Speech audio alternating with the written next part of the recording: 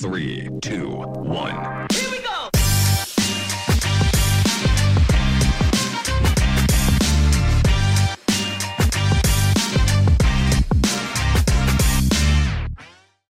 Hello and welcome back to a postseason recap of the Texas Private School Podcast. I would say as always, but it's not really as always considering we have a much different lineup. For the first time ever, I am 1/5 of your hosting crew, Wes Tolleson, coming to you from Dallas, Texas. Walker Lott joins me from College Station, Texas. Walker, I would normally hand it to you here to do some discussion, but they see you every week. You've got three new faces with us.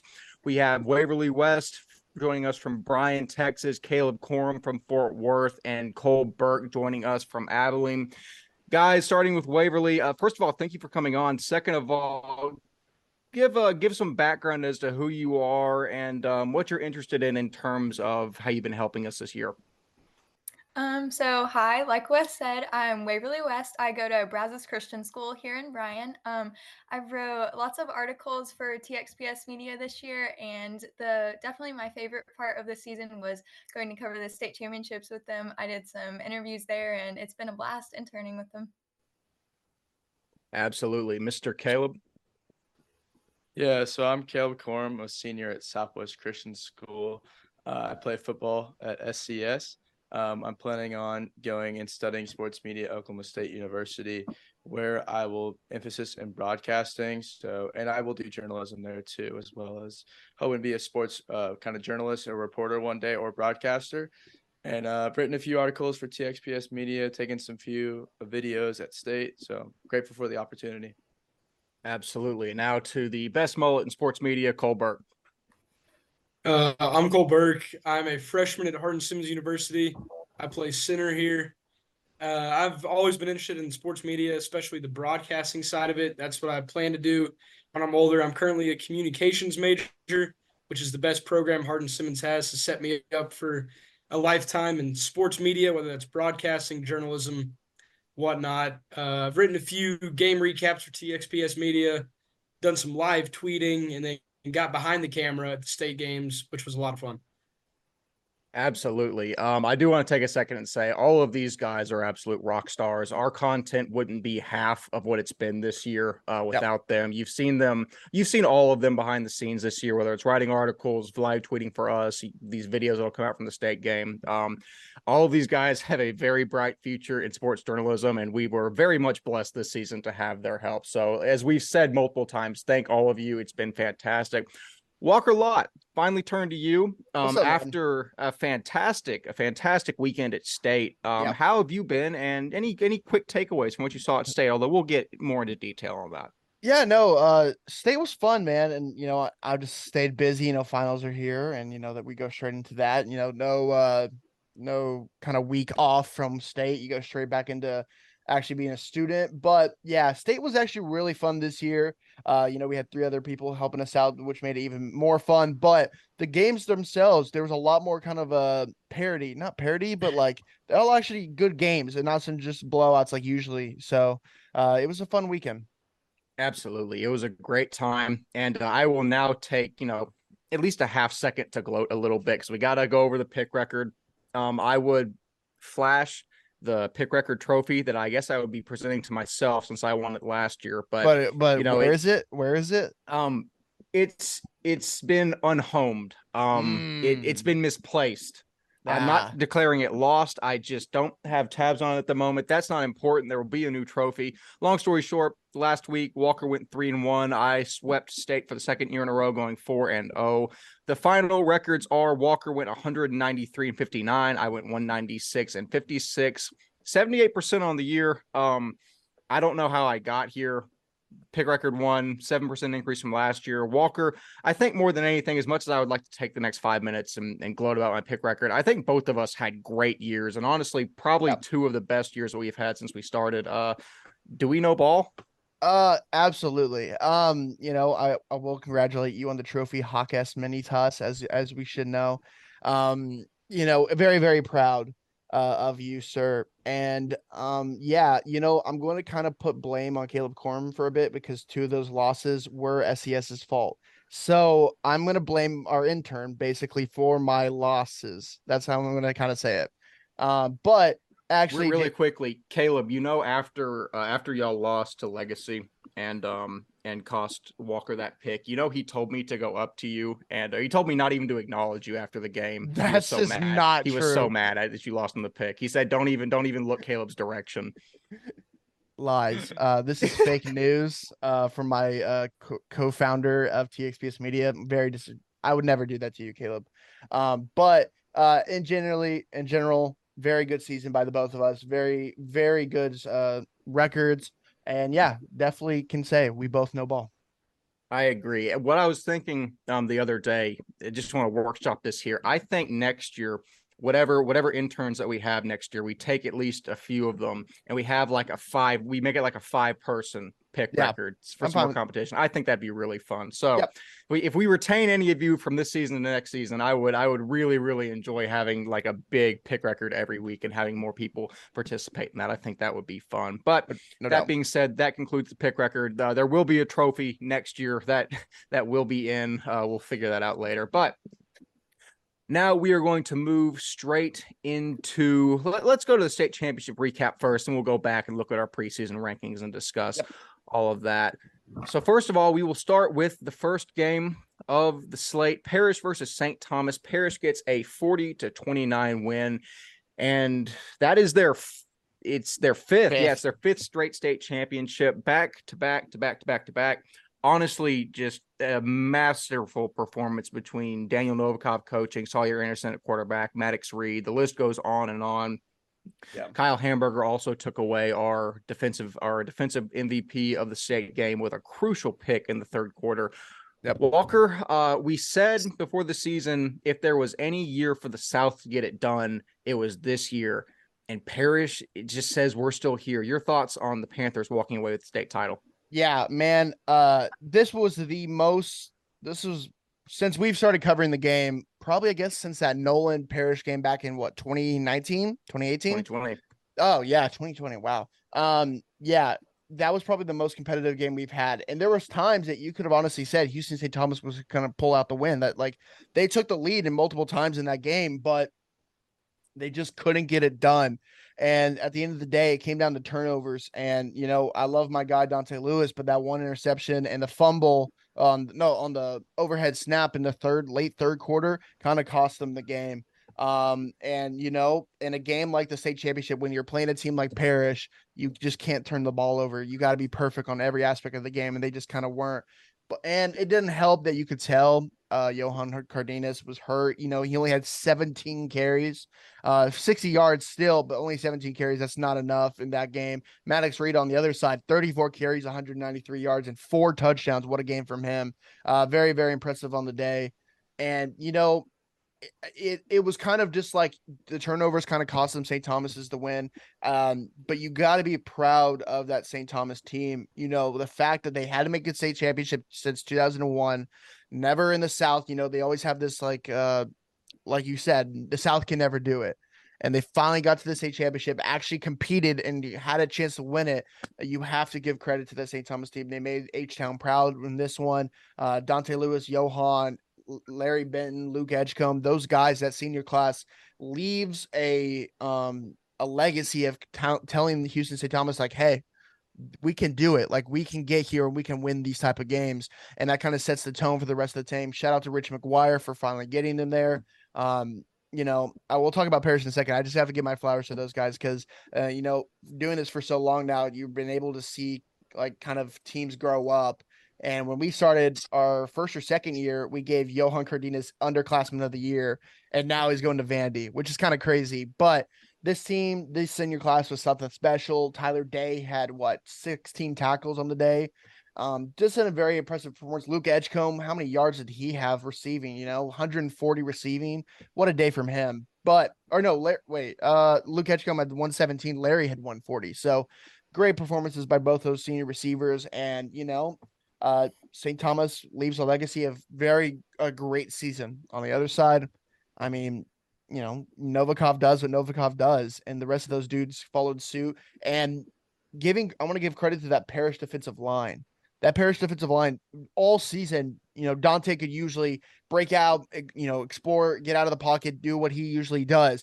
But this game, he got sacked a couple times, and you don't really see that often. You got to give credit to Caleb Mitchell-Irving, Sattler in the middle. Those guys really disrupted their game plan. And, Maddox Reed, Darby, Bryson Fields, those receiving cores with, junior Purdue commit Sawyer Anderson was a great game for them. And, they walk out of there 5 straight state champions. Absolutely. Just like I said, the word dynasty is almost an understatement at this point. 100%. Very rarely do you see 5 straight state titles. Absolute masterclass from Parrish. Cole Burke, you were also joining us on the sideline for this game. You had a couple very insightful comments that I liked. I'll bring up one. You said you were really impressed by Maddox Reed and Johan. 2 types of guys that scored, but immediately when they score, they just hand the ball to the official. I think that's a testament to 2 guys that have been in the end zone a lot. They act like they've been there before. What were your thoughts on just 2 elite running backs going head to head in that game? I mean, it was a lot of fun to watch, especially behind great offensive line performances from both sides.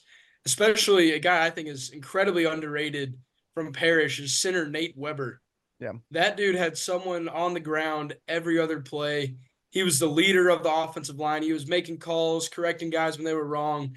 And I was talking to him after the game. He said that's probably it for his football career, but there's always a spot for him here at Hardin-Simmons if he wants to change his mind.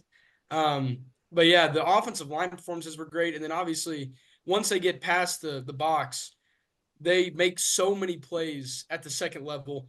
Maddox Reed especially, I hadn't seen him in person, even though I lived in Dallas for 18 years. That was my first time seeing him. Hadn't watched his film at all. I'd done a lot of research on Johan going into it because, Mizzou was in his top 2, and I had to see what we were going to get if he committed there. But Maddox Reed he's a dude, man. And like you said, they're both such humble guys. They're just there to handle business. They get in the end zone, they give the ball back, they're on the sideline, ready to go and do it again the next drive, which was awesome to see 2 guys of that caliber playing with that humility and that drive to just, they're there for the team. They're there to do what's best for the team. Absolutely. Yeah, you really do like seeing that. At the end of the day, Parrish does get the win here, 5 straight state championships behind, and just an incredible season at the end of the day from Maddox Reed. I watched Parrish, I think 3 times this season, and Maddox just shined in all of those games. Very impressive, very well-rounded team effort. Congratulations to Parrish on a 5th consecutive Division I state title. Now we will move into a game that we were all able to cover, so we'll have some great group input from everyone. That is Liberty Christian versus Austin Regents. And, I had a bunch of Liberty players go back a week before that game. Right after they won, I had a bunch of Liberty players come up and ask me, is Quinn playing? And I was like, I don't know. We know a lot, but I don't quite have that information yet. And we figured out about 15 minutes before the game started, whenever Quinn walked out in a boot, that Quinn would not be playing that game. We're like, because Liberty was obviously a pretty stark favorite going into that game for obvious reasons, but yeah. And no slight to Jack Devine at all, but Quinn Murphy is a Power 5 target, the Michigan offered man. I mean, he's very talented. Not playing in that game is going to significantly affect the game plan, and it did, as Liberty gets the win 52-10 here. Walker, very briefly, so we can give it to the interns. Great dominant performance from Liberty, as they really did the entire season, finishing the season 14-0. Your thoughts on the Warriors winning a D2 state title? I mean, this team, top to bottom, is one of the most talented teams we've ever seen in private school. When we were in the elevator, West, one of the things I'll definitely mention is we were some of the coaches over at Regents were walking out of the elevator and said, that's the most talented team. That's more talented than the Cedar Hill Trinity Christian days, those teams that they always met in the state championship. And that's a testament. And they said it was almost equal in talent, but the coaching by that Liberty squad was phenomenal. It was light years ahead of those teams from back in the day. And that's a credit to that coaching staff that Jason Wooden's put together. You know what I mean? So those guys, plus the combination of all the talented players they have, put the recipe for success. And they went 14-0 and won the big one this year. Shout out to them. Surely that wasn't a shot at Dion, was it? No, not at all. I think 14-0, first state championship since 09, 07. So it's been a while for them, man. Congratulations. Absolutely. We've got we've got an article on the site detailing what it was like to play against those Cedar Hill teams. Maybe we can get somebody that Caleb, maybe you can write an article on what it was like to play against the Liberty teams. I like to see the perspective there. But Caleb, we'll actually go straight to you. You got to watch Liberty versus Regents as well as all of us. What really stuck out to you and just how dominant Liberty was in this game? What stood out to me most was the Liberty offense. I mean, they're not one-dimensional at all. Running behind Keithan Smith and Nate Humphrey is a great opportunity for Chase Garnett. And Chase Garnett's an absolute stud at running back. But that, if you stop the run game, they're just going to throw it over top with Cole Welliver, as he can throw it to Quentin Brown, Jalen Hawkins, and Brady Janusek, who are all stud star receivers. And so they just were incredible. And their defense is slept on. Their offense has all like the crazy little like showboaty, like talented athletes out there, but their defense is very strong. Their defensive line plays hard and physical. Their linebackers come in and crash down, led by CJ Witten. And then the young safety or athlete, Cooper Witten, is insane too. So he's going to be someone to watch out for the future. Absolutely. No, I like that you bring up the defense because the offense has gotten shine all year, and it's hard not to with athletes like Stump, Janusek, Cole Welliver, Chase Garnett. Again, I could go on and on and on about the talent. The defense is, I think, what sets this team apart with guys like CJ and Cooper Witten. Jet Hare is a guy I like a lot, the sophomore at linebacker. He's going to be a force for years to come. You got Maddox Sakiri and who could forget Max Saul on the defensive line, just fantastic talent. Also, a facet of this team that I think was really their heart the entire year. The receiving core gets a ton of love, from me especially, but the run game was elite, running behind Humphreys and Smith, Garnett going crazy all year. Waverly, you got the opportunity to interview not only Chase Garnett, but also Nate Humphreys and Keithan Smith. What were your thoughts and your takeaways from the run game and what you got to hear from the guys that made it happen post-game? Yeah, it was great talking to all those guys after the game. Chase Garnett had 3 touchdowns, and I think their quarterback also threw 3 touchdowns, which just shows, kind of like Caleb said, that there's not just one aspect of their offense that really sticks out. Their offensive production is spread between receiving, rushing, passing, like all of that. They're just incredible. It was great to talk to those guys, and they seemed like their offensive line unit was just so dominant and could get it done against anybody they played this year. Absolutely, and they really did. I think I set probably what will stand as a record for the amount of times I covered a single team in a single season. I think I saw Liberty like 5 times, and they managed to get better every single week. It was the consistency that set them apart, because you'll have great teams that usually they'll slip up at least one week and they'll get caught by someone they're not supposed to lose to. Liberty, wire to wire, ran the table. It was honestly very, very dominant to watch. Cole Burke, you were on hand as well. We kind of hit on a ton of what made Liberty dominant. Anything that you took away from this game, you're like, wow, that was impressive? Correct me if I'm wrong, but I don't believe I've heard the name Cole Welliver mentioned yet. Quarterback for Liberty. He was phenomenal. Obviously nothing against UConn. It's FBS football. I don't understand how he's not going somewhere bigger. He has the height, he has the weight, he has the arm length. He throws one of the most beautiful balls that I've ever seen.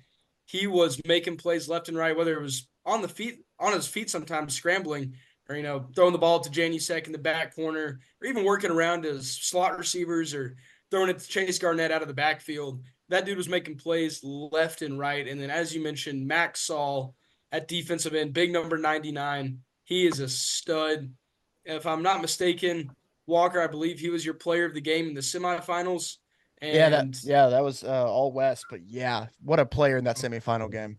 Yeah, he was impressive to watch. I enjoyed watching Max Saul get after it. Yeah, absolutely. And I've told this story before. I don't know if it's on the podcast, but Walker and I went by Liberty Christian in the spring, and our eyes were drawn to Keithan Smith and Nate Humphreys because they're gigantic. And, Saul is imposing physically, but not to the point those offensive linemen are. We were watching one-on-ones, or as an Oklahoma drill, and we watched, and Saul got up against one of them. I won't name who, but he absolutely eviscerated the offensive lineman he was up against, went and just mauled the running back. And I was like, Max Saul is probably going to be a guy to watch moving forward. And he was, man. He was elite. Yeah, I'll say in terms of Regents, we haven't talked about them a lot. A fantastic season by them.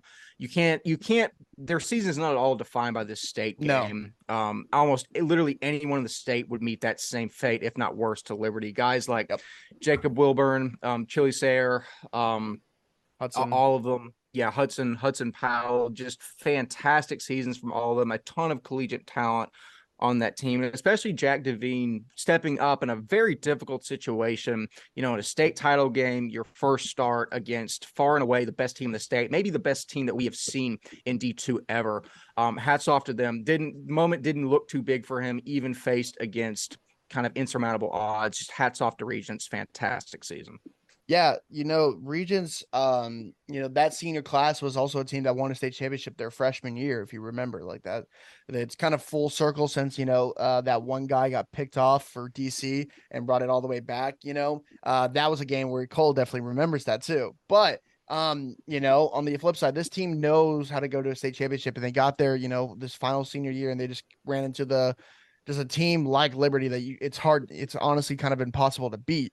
But the senior class is phenomenal, and a lot of those guys are homegrown, been there for 4 or 5 years now, and it's just a very, very impressive. And I like Jack Devine. I think he's going to be a great player going forward. He flashed some glimpses of like being glimpses. There we Thank go. you. Flashed some glimpses of being like an actually really good athlete. He's a really good athlete as well. That sophomore class, and they lose a tough senior class with a lot of, talented players. But that sophomore class, Andrew Novi, Blake Smith, Quinn Murphy, Cade Millington, there's a couple guys, man, that are young and are going to be really, really good. And we're going to probably see this team back here next year. I'm excited to watch them play. But on the other side, I'll mention one last thing about Liberty is, Wes, we always talk about like how All Saints in the past 2 years, when they bring all these guys in, sometimes they don't gel as fast. You know what I mean? Where it takes a couple times, maybe gets in the district, and they finally like put it together. That's what they did last year. You know what I mean?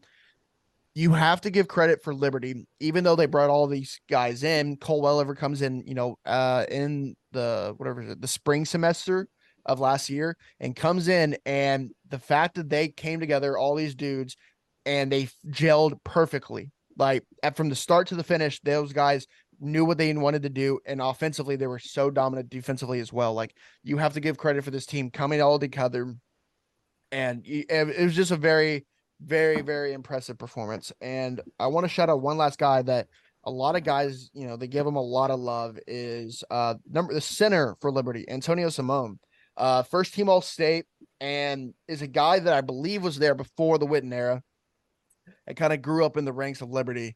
And you could tell like he was one of their leaders of being like, hey, this is being before Witten, and like, they were in some rough years at Liberty, and being able to see where they are now. He's a guy that kind of bought into that program that's been there for a while, and you want to give a shout out to him. So yeah, what a season for Liberty. Absolutely. First state title since 2007, I believe. Fantastic storybook season, 14-0 undefeated. Shout out to Liberty Christian, the TAPS D2 state champions. We'll now move on to the second day. The noon game was the TAPS Division III state championship, Dallas Christian versus Holy Cross, where Holy Cross puts up a great fight as we expected, but DC comes away with the win 28-13. Cole Burke, I feel like I'd be doing an injustice to turn to anyone except you first. DC gets their third straight state title. You are part of the last two. What did you really see in this game? Because Holy Cross came out and really played a DC style of smash mouth football, but DC ultimately holds them off, gets the win. What stuck out to you? First off, I got to give my props to Holy Cross. They played an amazing game, physically dominant in the second and third quarter. Up front, outside, they were dominating for half the game. So props to Holy Cross, man. They played an amazing game representing the 210, which was a huge theme for their fans and their players watching pregame warmup, was representing their city.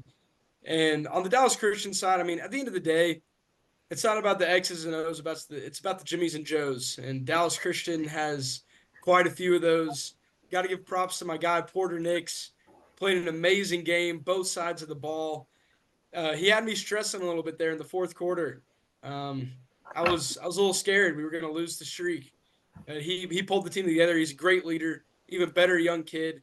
Or man, I'd say he's a man, not a kid anymore. And he played an amazing game. And then obviously DJ Lampkins, who's an underrated prospect on that team. trying to get my best to get him to come to Hardin Simmons here, but he is a leader, played a great game at middle linebacker, and I'm really excited to see what his future holds. Absolutely. Cole, is the X's and O's Jimmy and Joe's quote, is that a Mike Wheelerism? It's a James Burke quote. My father, he's a big X's and O's or Jimmy's and Joe's kind of guy. So got that from my dad. I remember one of our old Grace coaches said that back in the day, and I would like to trace that back and see where it stemmed from. But it's an all-time quote. It's an all-time euphemism. Yeah. But so we had both Waverly and Caleb were at this game as well. Waverly, DC, third straight state title, a great fight from Holy Cross. A lot of storylines in this game. What stuck out to you specifically? Yeah, I wanted to start out by talking about Holy Cross's quarterback, Gibby Alvarado.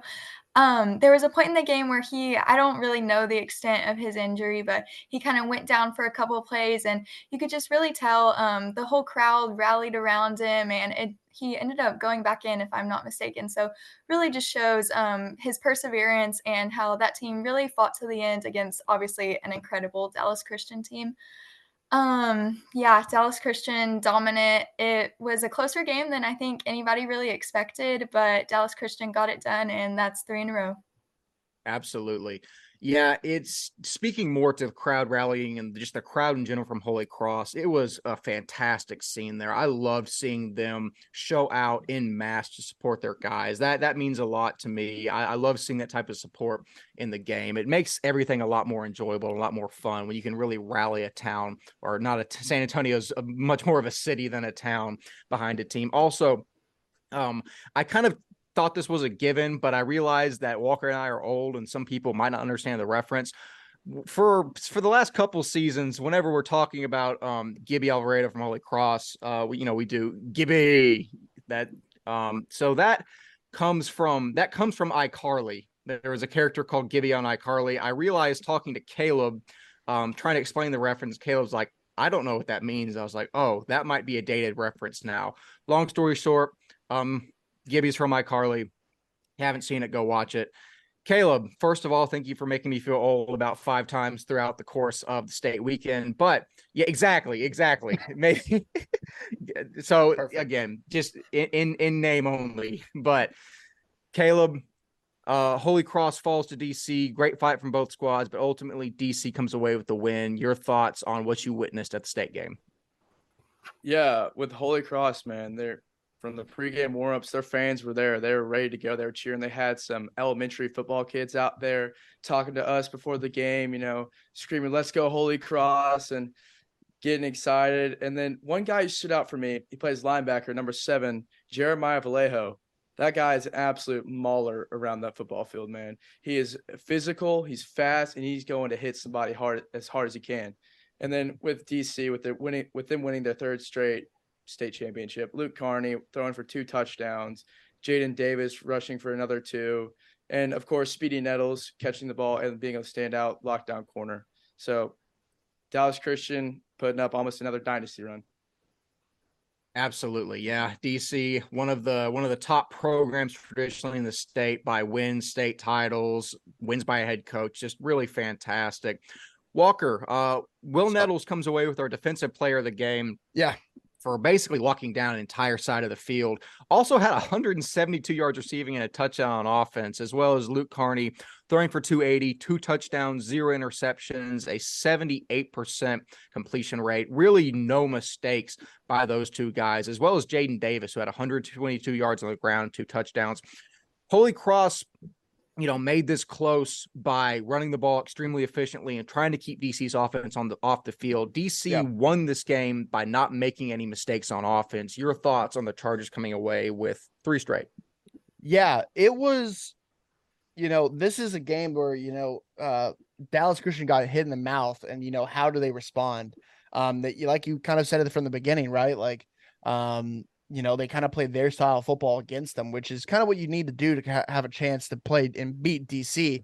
And, they got hit in the mouth, but, one good thing about, Mike Wheeler and that DC squad is they'll hit you right back. And that's kind of exactly what they did. And they relied on their dudes, which there's no more talent. There's not a more talented team in Division III than, of course, Dallas Christian. And it's led by Speedy Nettles, who leaves a legacy at DC with helping them win 3 straight state championships, one of the best players to ever come out of DC. And man, yeah, he phenomenal. Like, it was the type of thing where like, all right, we need to play. All right, let's go to 3 and let him go to work. And that's kind of what they did multiple times. They relied on DJ, Jaden Davis, and guy like Luke Carney. You could tell he's kind of banged up with his ankle supposedly from last week. He doesn't. You don't even show it really at all, and he just makes the plays he needs to do. And it was just an overall really impressive game where, even when they got close or some drives stalled because of the great play by this Holy Cross team, their guys kind of came to play. And that, at the end of the day, like Cole said, I'm not going to say exactly the term because I'm not going to, mess it up, but his saying, kind of won them the game. But on the other side, what a season for Holy Cross, Wes, because we talked about it when, like, in the preseason, where I believe we'll talk about it a little bit more later, but we had Cypress and TCS Lubbock ranked higher than Holy Cross going into this year because, we were like, okay, they've never gotten over the hump of beating Cypress in the South. Cypress has John Kelly, all this. And last week, in the semifinal round, they absolutely just hold Cyprus to as many, like, nothing. And then on the other flip side,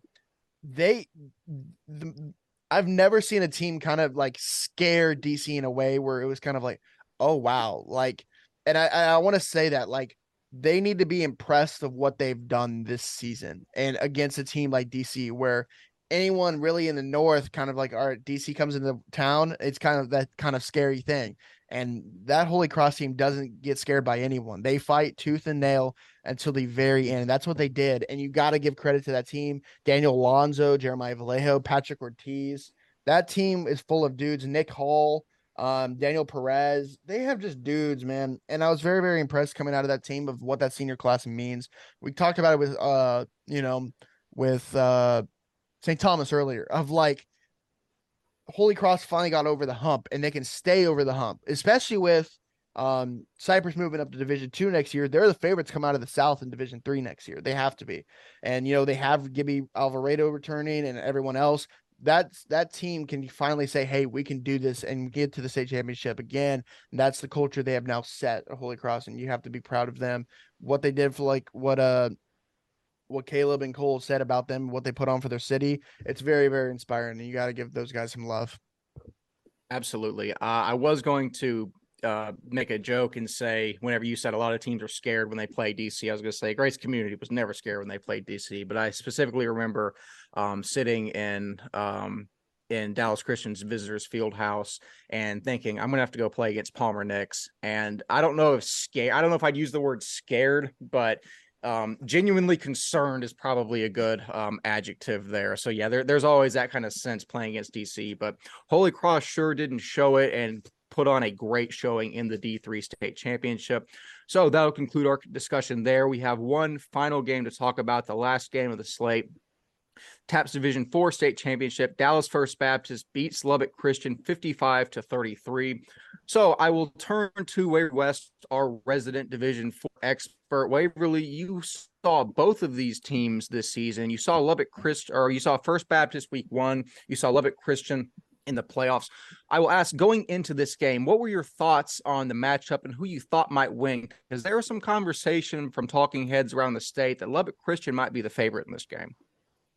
Yeah, I mean, obviously, there's no doubt that those two teams were the two best in the state and deserved to be there. Obviously, Lubbock's starting quarterback from the beginning of the season, Wilker Horn, he was out for most of playoffs, I want to say. And so Luke Lee did a great job moving to quarterback and getting them to the state championship. But man, First Baptist, that offense is just absolutely incredible. You have Hunter McCoy at quarterback. You have Elijah Kaysen, obviously historic season, and then Caleb Mitchell, all just incredible. And you can't, if you go to contain one player, then another player on that offense just steps up. And I know there was some talk, but obviously First Baptist dominated Lubbock, and rightfully so. They deserve to be the state champion.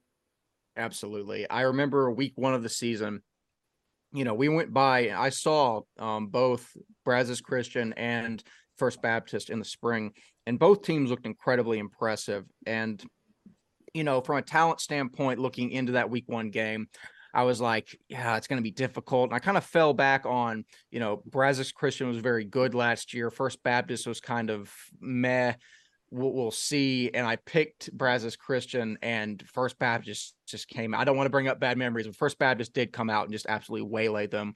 And that is due in large part, we figured out, to Hunter McCoy transferring in. A lot of this is very much the same team from last year with Hunter McCoy, one of the most dynamic athletes we've ever seen in private school football, really the key that unlocked this offense. Walker, just very quickly, speak to the prominence of Hunter McCoy entering this First Baptist offense and how that shot them up, how one player shot them up so far from last year. Man, when he was a sophomore, I was like, okay, who is this kid out in Weatherford, Texas? Because, small town, they're now in 6-man, so they're a small school up and coming out there.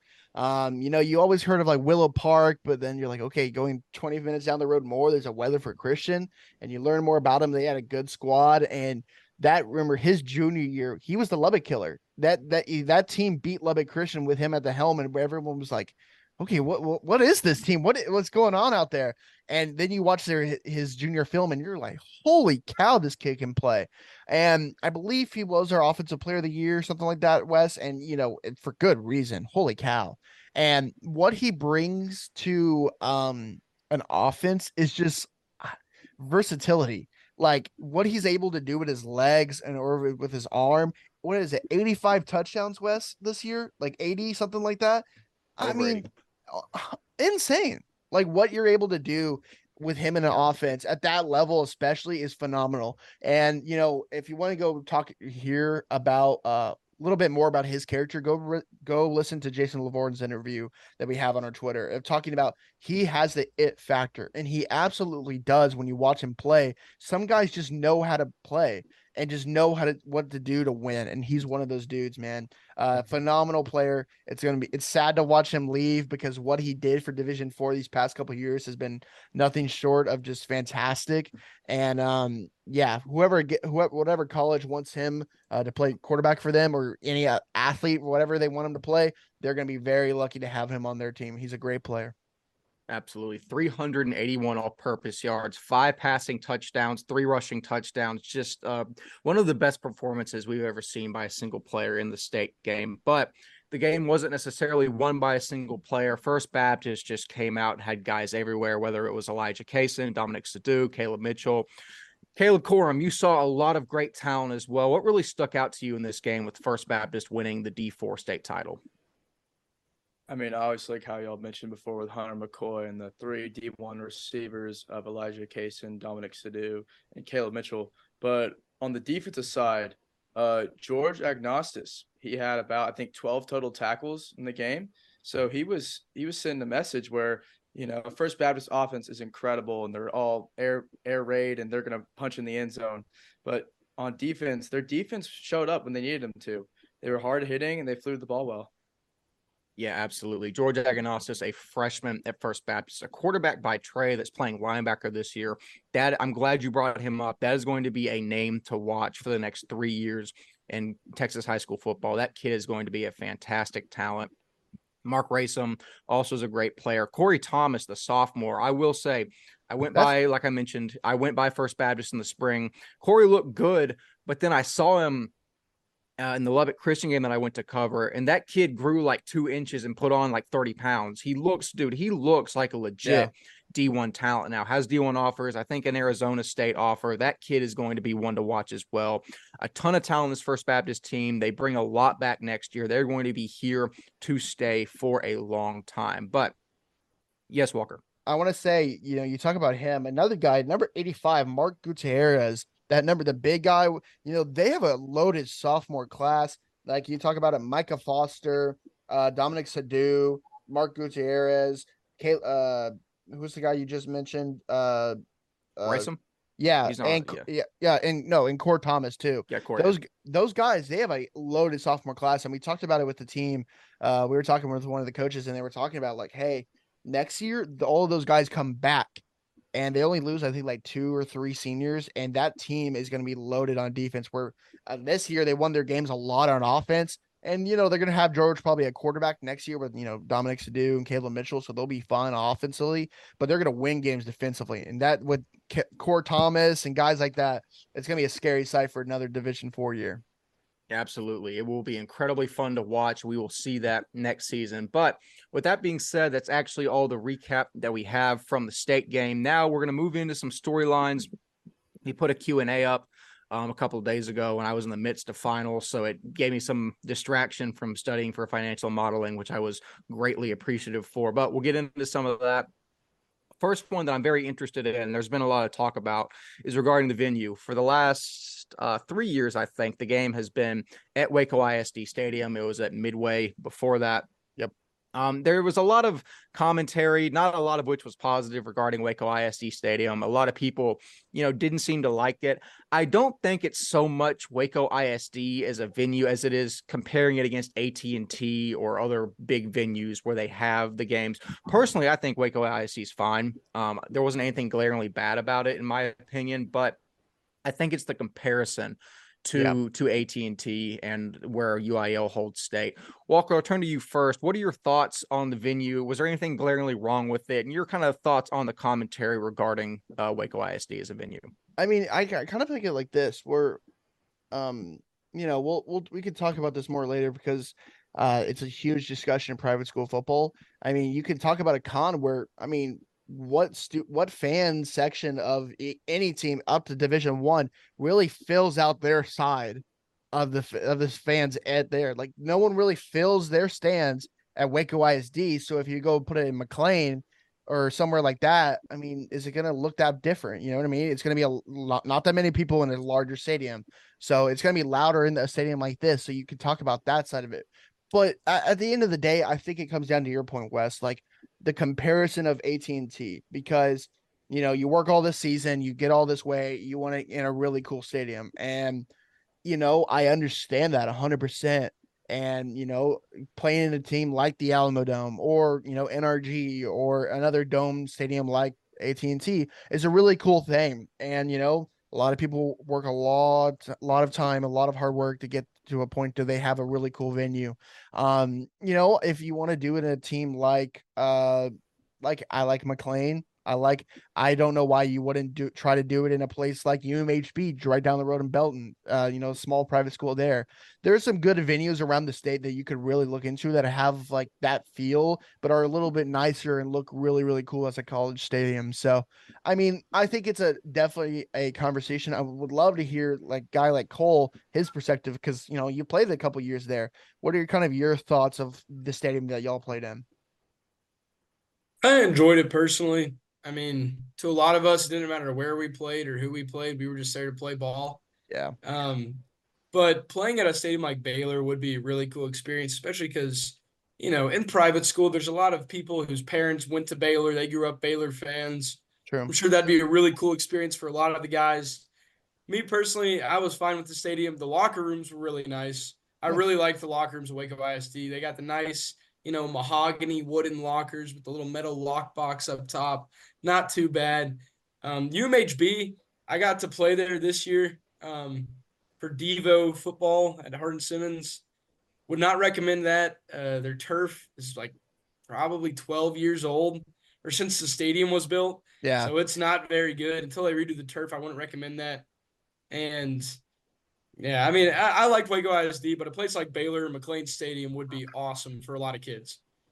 I definitely agree with that. Mr. Caleb Corm, you were at the venue as well. Anything really stick out to you about Waco ISD? Were anything egregiously bad or great that you liked about it? I get the whole thing of wanting to compare it to AT&T Stadium. As a former player, I wanted to play at the coolest stadiums that I could when we made playoffs. But, I liked that Waco ISD, the stadium was big, but it wasn't too big. So where, like Walker and everyone else here said, that the stadium could feel more full. The fans could feel out the bottom section of the bowl better. So just like that, it did feel, I guess, a little older in some parts, but I feel like it made up for it. I liked the turf, the way it felt there. So I thought it was a good venue. Absolutely. Well, I don't know if you can talk too much good about the turf, because I did what there is a screenshot of both you and Walker face down on the turf, slipping in the middle of a race. Our good friend No Context posted that, but yeah, I agree with a lot of those points. It's wasn't overly great or bad. Waverly, before we move on from the discussion regarding the venue, anything really stick out to you regarding Waco ISD? I think y'all touched on most of it. It's not really realistic for private schools to fill up like a huge stadium. So I thought that aspect, like y'all said, was cool that it still felt pretty full. But once again, it's a great reward for players to get to play somewhere bigger that's not just like a high school. And so, pros and cons. I agree. And I will say, I'll get to you in a second. I will say that, it's easy for me to sit here and, remove from the game and say that, listen, you shouldn't care about where you're going to play. It's all the same. It's not that bad. But at the end of the day, I remember when I ran track, because we weren't ever near good enough to compete for a state title. Whenever I ran track a few years before me, the state meet was always at Baylor, and I thought that was the coolest thing on the planet. And finally, when we got good enough that I could run at state my junior and senior year, they had it at Waco Midway, and I was like, man, this kind of sucks. Like, I really wanted to go run at Baylor. That'd be really cool. So, like I said, it's easy to say, oh, you shouldn't care that much. But at the end of the day, I think a cool venue would mean a lot to the kids. That being said, we have heard some discussions regarding potential cooler venues. When I say cooler, I mean a lot cooler than Waco ISD. So don't think that's not in the works. We've heard from some pretty reputable people that they're working on that. So just hang tight. It should be coming. Yeah. The one thing I have to mention, because why don't y'all do it at the Star? I mean, you could go talk to the old pal Jason Wynn, and it's not that big of a stands. You would probably fill it up pretty well. It's enclosed. It's in a dome. Wouldn't be a bad spot. And private school would probably travel from Houston and Austin to go up there and San Antonio to go watch it. So, I mean, I also think too, like, I think it also depends on the schools too, because you have to get like, I think if you win a state championship, like especially in this time of year, like it should be bus loads. Like put kids on a bus, ship them up there, and go watch the game, and build a giant student section. Like doing stuff like that for your schools and your ADs getting involved too on the sports side of things. I think that's really what it's about, because one of the best things about private school is I'll say it to the end. I think student sections in private school outnumber a lot of public schools. Not every one of them, but a lot of them. And I think having that as a difference maker in games is really, really cool. So I think if you get the fans behind it, you have a lot of packed crowds, moving into a bigger stadium is going to be a really cool experience for a lot of people.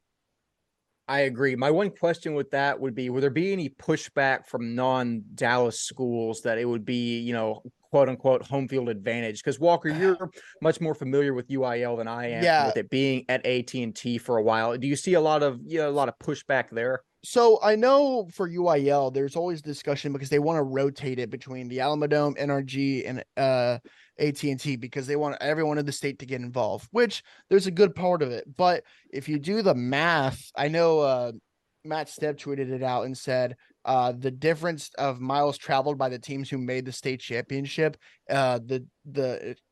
of those three stadiums, the lowest amount is always AT&T. So for driving wise, it's the best situation for all those schools to do it up in DFW, which, I mean, if you compare it to teams in DFW or teams in private school, I mean, majority of the state champion winners are always from DFW usually.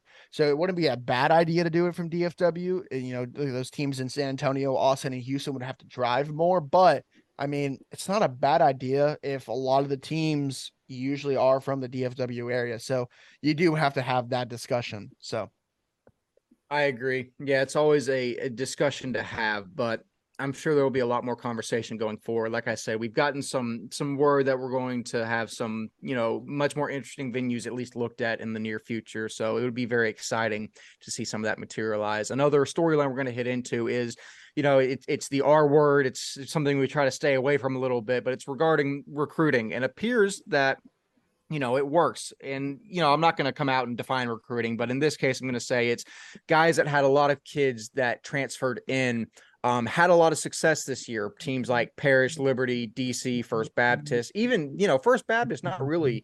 That could even fall into homegrown, because a lot of those kids were there, at least last year. But Walker, I mean, the 4 state champions were 4 guys that you see a lot of roster turnover from a year-to-year basis. I mean, do you think that's directly because of recruiting? Do you think it's also has a lot to do with good coaching? There's a lot of questions to be had there. I mean, I think for DC and Liberty, yeah. If you had 11 Porter Nixes on every side of the ball, you would have a really good squad. But there's a difference of that in DC. Same with Liberty. Having a guy like Cole Belliver, Jalen Hawkins, Nick Blevins, the list goes on and on and on. Those guys were really difference makers for that team. And I mean, from the stuff we hear, it's not like it's not going to be the same next year. You know what I mean? Parrish is the same way. How many Jalen Pyle, Jesse Richardson, the other linebacker, whatever his name is, Caleb Bowers, guys like that, they're difference makers that all transferred in. It's the name of the game in public and in private. Don't ever say that it's not in public school as well, because it happens all the time. But teams like St. Thomas, where a majority of their team was homegrown, where I think Johan came in 8th grade. I know Dante came last year, so that's a little different, but Regents is the epitome of homegrown. Those guys have been there since preschool, and they get there every single year. It's just they don't get over the hump every year. And they've had to deal with that with Cedar Hill, Liberty, guys like that every single year.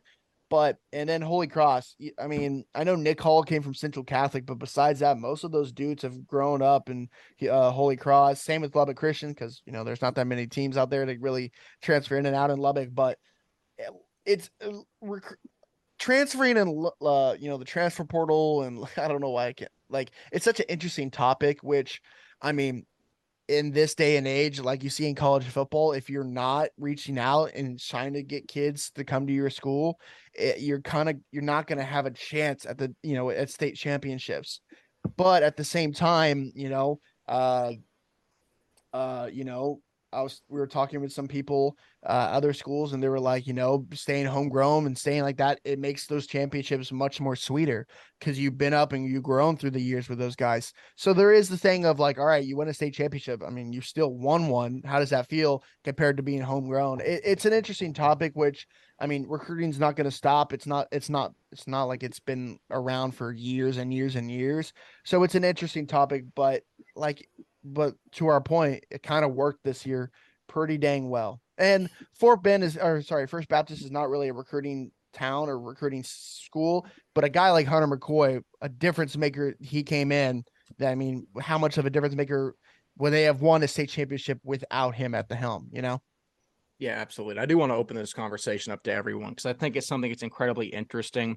I've always said forever, I'm not going to be this guy that sits here and says recruiting's awful, it's evil, it's ruining the sport. I definitely kind of held that stance in high school, because Grace wasn't a school that recruited, and I didn't like playing teams like DC and Brook Hill that had really good talent every year. But at the end of the day, it's part of the game. I don't think it's bad. I don't think it's ruining the sport. It's the way it is. So Cole, I'm curious to see your opinions, not because you're from DC, but it's just kind of the way it's the way it is now. There's transfers all the time. It seems, do you think to be competitive, there needs to be pretty significant roster turnover from a year-to-year basis?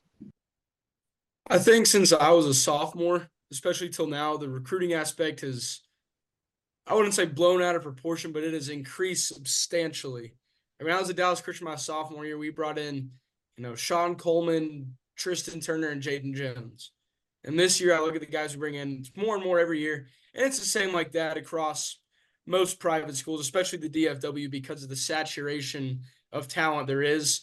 Yeah. I think a comparison for it is schools like Regents, I have the utmost respect for doing it their way. But they're like Clemson and Dabo Swinney. He's not a transfer portal guy. That's the way the game is played now. And they're going to go 8-4, 7-5 every year, because he doesn't believe in the transfer portal NIL. Everyone else is on that new wave, like Oregon or, Georgia, or all these guys getting transfers in, and they're winning championships. They're going 10-2, 11-1. It's the way the game is being played now. And you can respect the way that they used to do it and how it used to be played, but the game's evolving. And the transfer portal of high school football is a huge aspect of it. And a lot of teams need to hop on that ship if they want to continue to have success. I completely agree. Dabo Sweeney comment made me laugh because I have my own personal opinions about Dabo Sweeney, so that got me a chuckle. But yeah, no, I agree with you. I think this is kind of a situation where, you need to hop on or it's going to pass you by. And I'm sure at some point there's going to be some team that's going to win state with homegrown players, and I'm going to get chirped for this comment. But I really do think, a lot of people that have been slow to embrace it are having to, because that's just the way you compete now. Waverly, even in D4, we see teams that get a lot of talent in and out from year to year. I mean, what are your thoughts? Kind of the same questions I asked Cole. It really seems like you need to embrace, the quote unquote high school transfer portal, which I can't believe I'm saying that, but it's a real thing. What are your thoughts on the prevalence of it and the need to compete in private school football?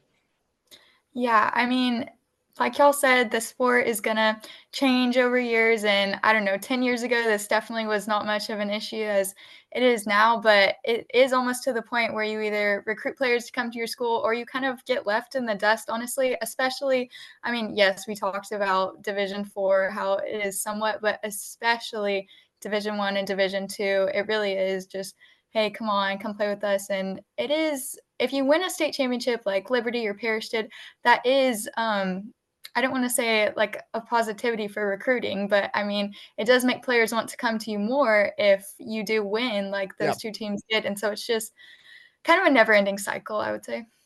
I completely agree. And listen, at the end of the day, it gets more talent into private school football, which, from a selfish aspect, I like covering really good players. And the higher the level of talent, the more I think of a spotlight starts to get shifted towards private school athletics. So, the old saying goes, a rising tide lifts all ships. It could be the same type of situation here, but I was going to say it's yet to be seen because this is kind of a new phenomenon. That's a complete lie. This has happened forever. This has happened since I was in middle school. It might be at an increasing pace now, but don't let people tell you this is a new thing. It's not.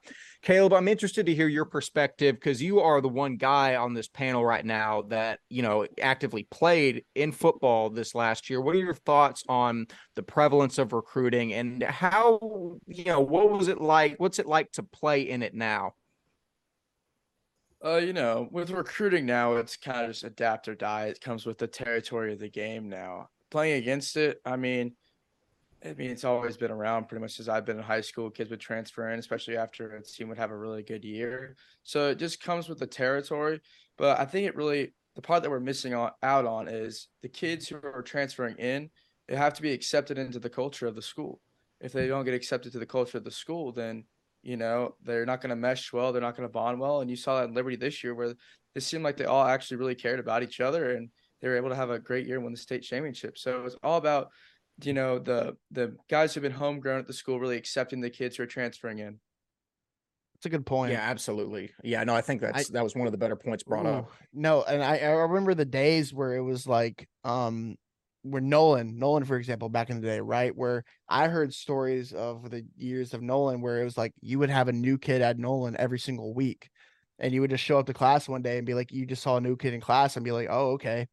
And, the thing about that, though, is, they had dominance for years, but the guys who have been there for so long, who, grew up in the ranks, been there since preschool, their spot gets taken. If they're all right, we're finally in, their high school years, we're able to go play and they're not able to play and they start on varsity. And you also have that argument. That hurts for a lot of kids who've been up through the ranks of, watched high school, when they were in elementary school in the stands watching their high school, and have that dream of playing, all right, I'm going to go play ball for that school.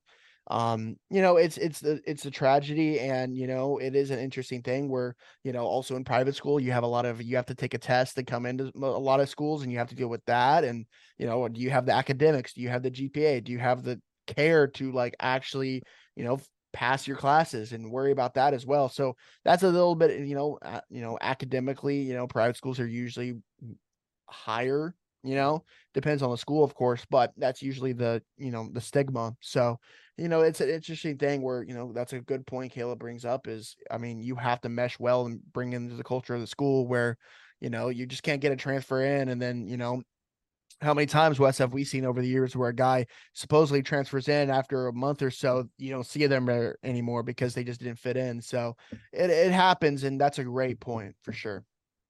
Yeah, it's interesting. I'll use this to tease. I think in the coming weeks, we're going to have, somebody that I'm very good friends with that I started a podcast with a long time ago that was in the game and got recruited by a school and actually went through that transition of almost recruiting from or transferring from one school to another. We're going to have an episode, I think, just talking about that. So this is a nice teaser for that. So stick around. I think it's going to give a really good perspective. It's kind of just going to be, three guys that played private school ball talking about the implications of what that has become. But that being said, we've got one last storyline before we let the interns go here, and that is how realignment will change the title hopes for next season. We already did a kind of emergency podcast regarding realignment. There's a lot of shakeup. I think probably the biggest news, you can correct me if this is incorrect, Walker, or this isn't incorrect, but correct me if it's not the biggest news, is Liberty moving up from TAPS Division 2 to TAPS Division 1. I'm going to ask right now, does Liberty become the Division 1 favorite just from moving up a division next year? Yes.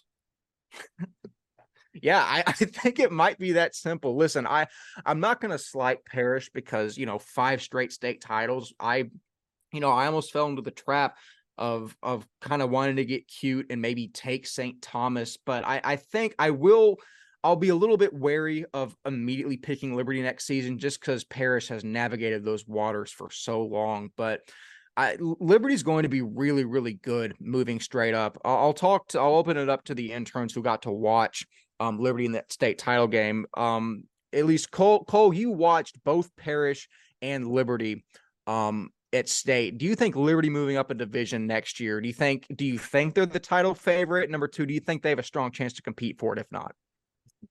I think Liberty is the title favorite just because of the amount of talent they have coming back with Chase Garnett, both of those big offensive linemen coming back, the Witten brothers coming back, and obviously Jason within there, he's going to stay there. And, over the last few years, in the offseason, there's been uncertainty with Novikov getting job offers here and there, yada, yada, yada. There's been rumors about that. I'm sure he stays another year, and I'm sure he gets his guys in once again. Sawyer Anderson's coming back. It's hard to say who the favorite is at this point, but I would have to go with Liberty just because of the momentum they have right now. Parrish was kind of on the downfall this year. Granted, they had 2 losses to 2 teams currently playing in the UIL 5A state championship games. Can't be too hard on them for that. But then they also beat one of those teams last year. And they, again, won state in UIL 5A. So they may be on a little bit of a decline. And that, like we talked about earlier, winning championships is what brings players in. But not winning them as dominantly won't bring in as many players. Liberty ran through their schedule 14-0, winning, I think, every game by double digits, if I'm not mistaken. So I think they'll win the recruiting battle, which is another thing that we talked about at the state games, was the DFW recruiting battle between Witten and Novikov, which is going to be epic. Got to get our popcorn ready for that one. And I think Witten, it's a Dallas Cowboys Ring of Honor and future NFL Hall of Famer. Why would you not want to play for him? So I think Witten wins the recruiting battle. I think Liberty goes on to win and beat Parrish in the state game by 15. Ooh. Man, there's nothing I like more than way too early season predictions, and that's a fiery one. It's dude, it's going to be interesting. Not only watching the recruiting battle that takes place in the offseason, like you mentioned, but the on the field game that will inevitably occur. Caleb, this is something you played against Liberty. Obviously, you followed Parrish throughout the season.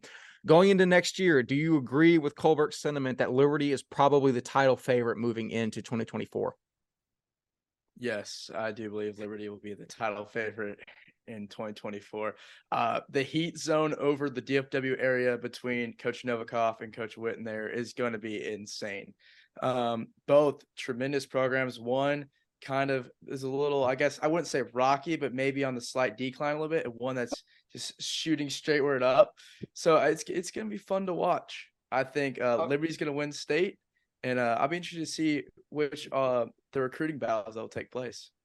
Yeah. Okay, I do have to say, because both of you did mention like Parrish being quote unquote rocky or on a decline. Like, that is the only reason we're saying that is because Parrish has been so dead good. They just won a state championship, keep in mind, this year. And it's just because they've been so dominant last year. It's just it's slipping. They slipped up against two great UIL teams. They got clipped by EHS, and they still, you got to remember, they still beat great teams like Prestonwood in the playoffs. And granted, D1 as a whole was down a little bit this year. That's no secret. But Parrish, I think that's true. I think the North was down.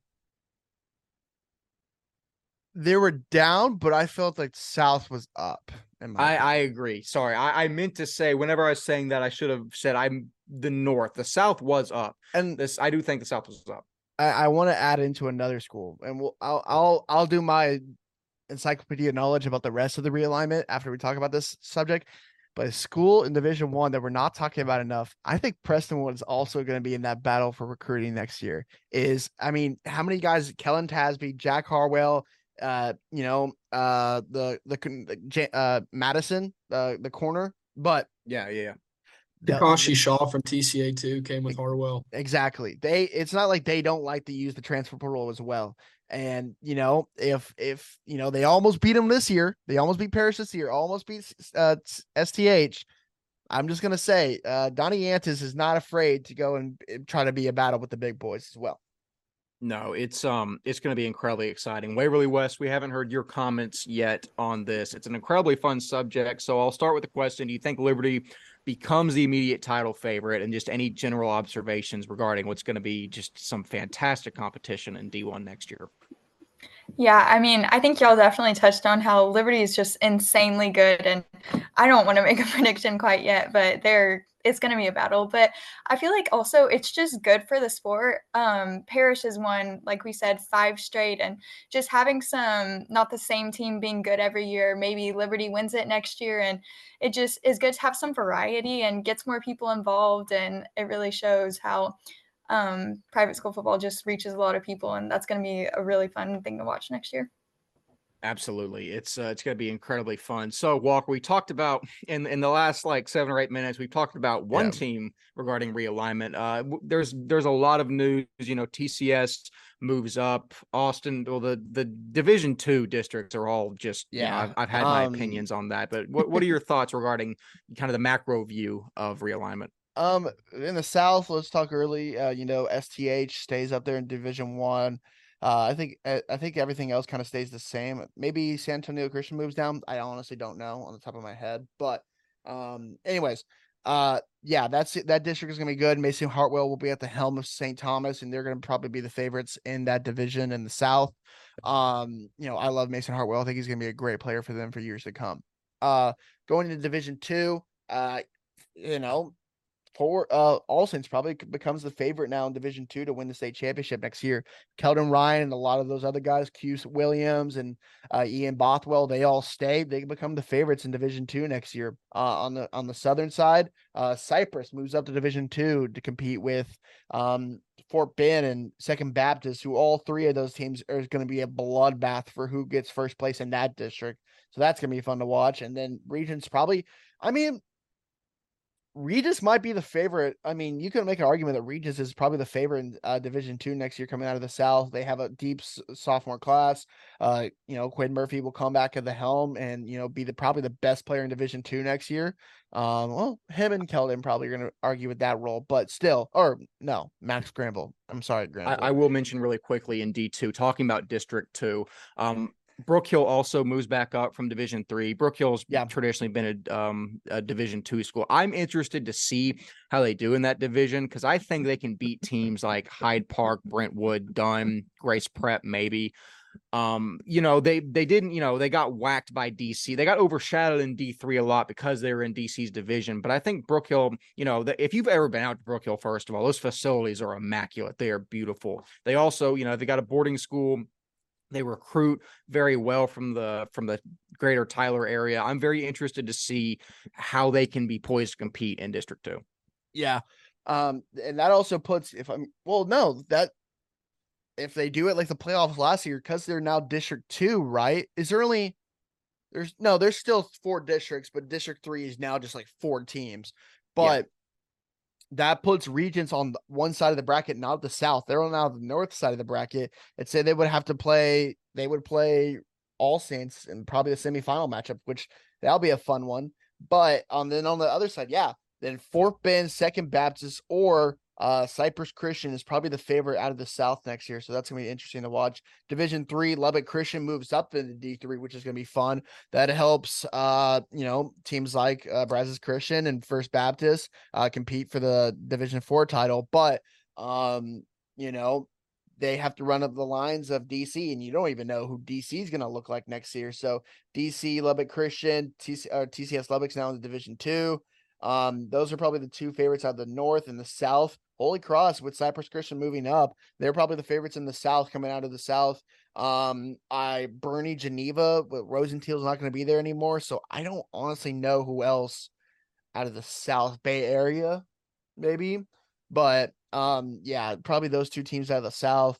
And then in Division 4, Hallettsville lose Nick Angerstein, Brady Haas, Austin Kutak, I believe, is at 24 as well, or 25. So they are probably not a favorites out of there. Central Texas Christian loses to Tabor Tyson. My encyclopedia knowledge is going crazy right now. Those two teams. Northland might be with Rome Stanford, might be a favorite out of there, and Brazos Christian probably they'll the be other. good. Yeah, they'll be good next year. They were young this year, and I think they're gonna get a lot better next year. So Northland, Brazos, with Cooper Murr at the helm as a freshman, right? Yeah. So them, and they have a couple other junior guys that I'm excited to watch. So them probably in the South are probably the favorites, depending on where that district aligns and who gets on what side of the bracket. And then First Baptist with talented sophomore and junior class, they come back and are probably the favorites out of Division 4 next year. So that's your little encyclopedia knowledge for you. Yeah, just really quickly, I've got to read through Division 3 District 2 and the division that DC is in. Tyler Bishop Gorman, McKinney Christian, the Covenant School, Dallas Shelton, Tyler All Saints. Again, like I said, our good friend No Context put out a tweet whenever this was released, and I think it goes along the lines of, this is going to lead to war crimes. This district should not be allowed in any way, shape, or form. Do you know what DC playing Tyler All Saints is going to look like? A bloodbath. It's going to make what Trinity Christian did to Grace and all the other schools look like competitive football games. I got a DM right when this got released, and I was talking about it from a source that I now think was incorrect, that said Gorman and All Saints immediately went independent whenever this was released. I can see it happening. I haven't gotten any official word on that. If I was Gorman or All Saints, I would immediately go independent if I knew I had to play DC. Because, again, no slight to my Tyler schools, but it's going to be nasty. That being said, again, DC is going to be the clear favorite in Division 3. Holy Cross still brings a lot back. That'll be interesting. That being said, Walker, you hit on the rest of it really well. It's going to be interesting. There is a lot of shakeup, as there always is. In realignment. It's always very fun content to put out, but it'll be a fun time. So Walker, before we let the interns go and we go about the rest of our business, any thoughts, comments, concerns on what we've talked about up to this point? Yeah, no, on that last topic, it's gonna be interesting to see who goes independent out of a lot of these districts. Savio goes into one of those districts. Do they say independent? There's a multiple other schools in that Division 2 District 4, that Houston district. There's so many teams, some of them are gonna go independent. But besides that, I'm glad for the first year in a while there was a lot of competitive matchups in state championships, and I was really happy that there's some parity this year, and I was really, really glad about that. Look at the preseason, I believe we had for Division 1 we had we had Parish 1 and then Prestonwood 2, so we were a little bit wrong about that, but we still had the state champion. Division 2, we were right in putting Liberty over All Saints, and we chose them, and I think Regions was 3, so we weren't wrong about that. And then Dallas Christian over Cypress, we were still right about that. Lubbock Christian, we ranked higher than First Baptist, so we were right about that, or wrong about that. And then in SPC, we had Bel Air winning it over St. John, so we were right about the winner, wrong about the loser, and we were perfect on the SPC 3A, Trinity Valley over Houston Christian. So, absolutely. Well, again, that just goes to show maybe we know ball a little bit. Maybe we'll see. That's up for debate. A lot of people on Twitter will tell you otherwise, but that's neither here nor there. Guys, in terms of the interns, Colberg, I'll start with you, then we'll move to Waverly and Caleb. First of all, thank all of y'all for joining us. Y'all's help at State was fantastic. Before we kick y'all off here, just closing comments, thoughts regarding State, and just getting to cover that. It was an amazing experience getting to learn, especially behind the camera, because, at Dallas Christian and with my own little Mole Mafia thing, I'm an in front of the camera guy. It's what I've done. But getting to learn behind the camera and shoot videos was an absolute blast and a really important skill to know going into the sports media world. So I was really thankful for that opportunity. The hospitality room was pretty good. They had barbecue chicken Papa John's that I had never had before, and that was phenomenal. I think I had 4 pieces and a Dr. Pepper for lunch that day. Good time there. So thank you, Taps, for providing that. And thank you all for providing this amazing experience. It was a great idea with the internship thing. That was genius on y'all's part. And I was so blessed to be a part of it and loved every second of it that I could get to contribute. Thank you to the greatest mullet in sports media, Colberg. Waverly West, closing comments.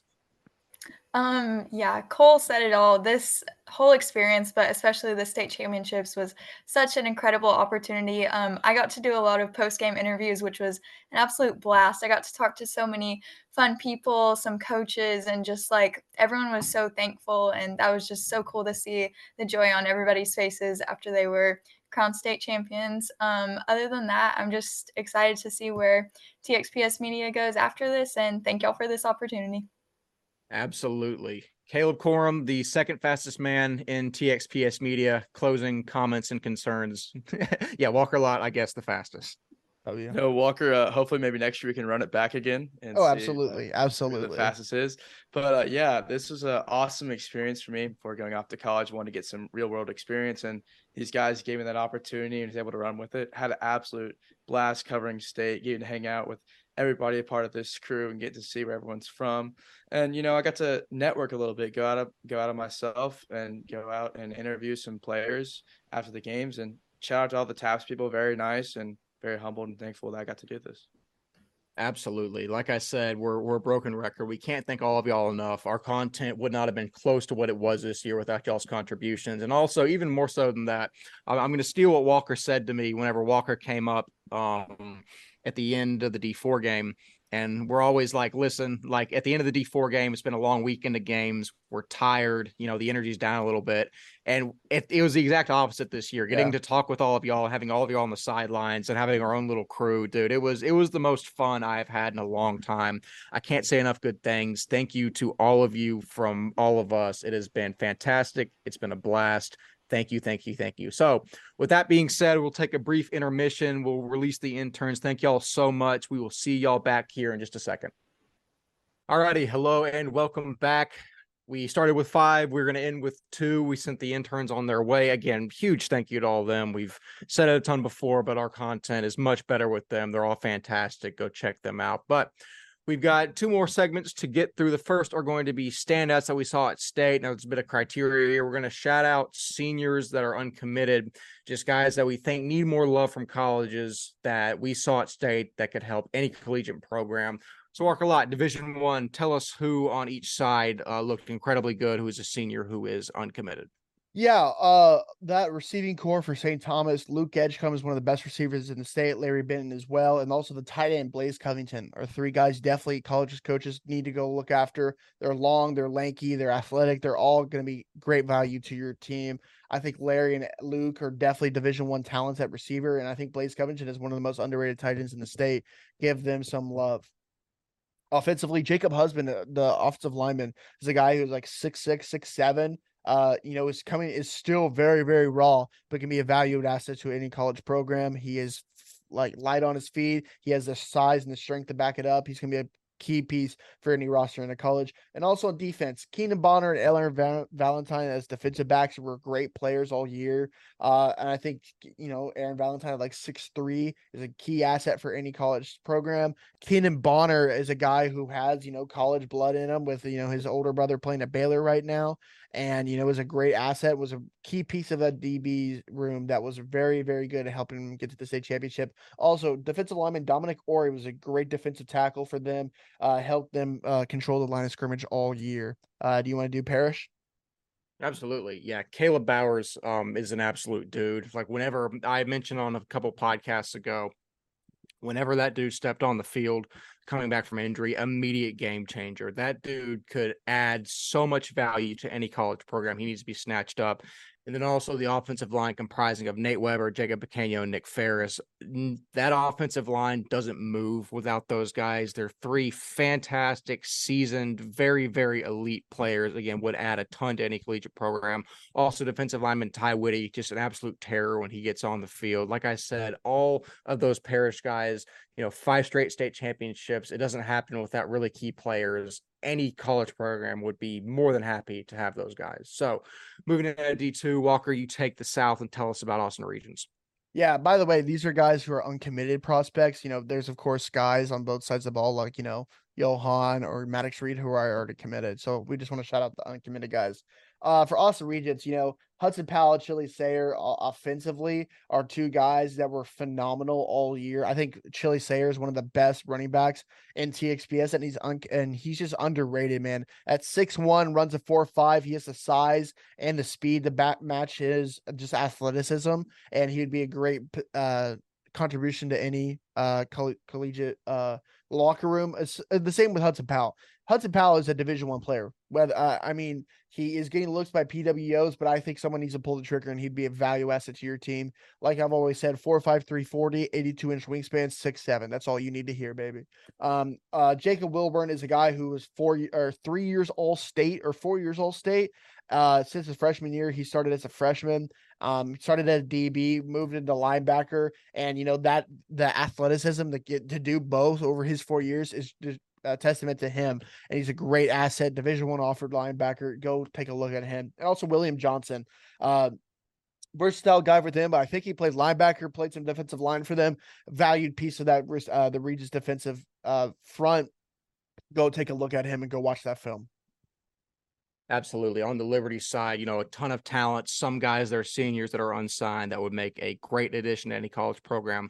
Max Saul, we mentioned him so many times throughout the season. The dude is an absolute mauler, just lives in the backfield, eliminates quarterbacks, would make a fantastic addition to any college program. Also, joining him on the defensive line is defensive tackle Murphy Wren, 6'1", 225, another guy that if you give him a shot to get in the backfield, he absolutely takes it, would absolutely fit anywhere. Also, center Antonio Simone. Again, we talk a lot about Nate Humphreys and Keithan Smith. Antonio Simone's also a really key player on this offensive line, can absolutely go play at the next level. Also, Michael Stump, a guy that I talked a lot about, not only at wide receiver, but also just as good of a kicker. Automatic on extra points, can move out to 40, 50 yards, kick field goals. That dude is a stud. All of these guys it says a lot to even just start on a team like Liberty. All these guys starters, all these guys contributors, big time ball players. Yeah, going down to Division III, I'll let you do the DC side, but two guys, because there's not that many seniors for Holy Cross this year, but two guys, Jeremiah Vallejo, Daniel Alonso. Daniel Alonso might be one of the most underrated offensive linemen in the state. How he dominated DC this game in state championships. I watched him against Antonian. He was impressive physically, but watching him truly this game against DC was very, very impressive against one of the best defensive lines in Division III. He dominated. And Jeremiah Vallejo, you're not going to find a harder, more hard-hitting linebacker than Jeremiah Vallejo. He puts up his body on the line, everything he has for his team, and who doesn't want that on a college team? So definitely go take a look at those two guys. Yeah, absolutely. I'll just take a second to say Vallejo was one of, if not the most impressive player in the state game on the defensive end. That dude is a beast. Any college program needs to go and take him. He is fantastic. Also on the Dallas Christian side, guys like Devontae High, Jaden and Katori Crawl. I mean, so daggum underrated. Like I said with Liberty, to even start on this Dallas Christian team is a fight in itself, and to make plays at that level is incredibly difficult. Also, Chris Scott, DJ Lampkins playing linebacker. Both of those guys are absolute studs.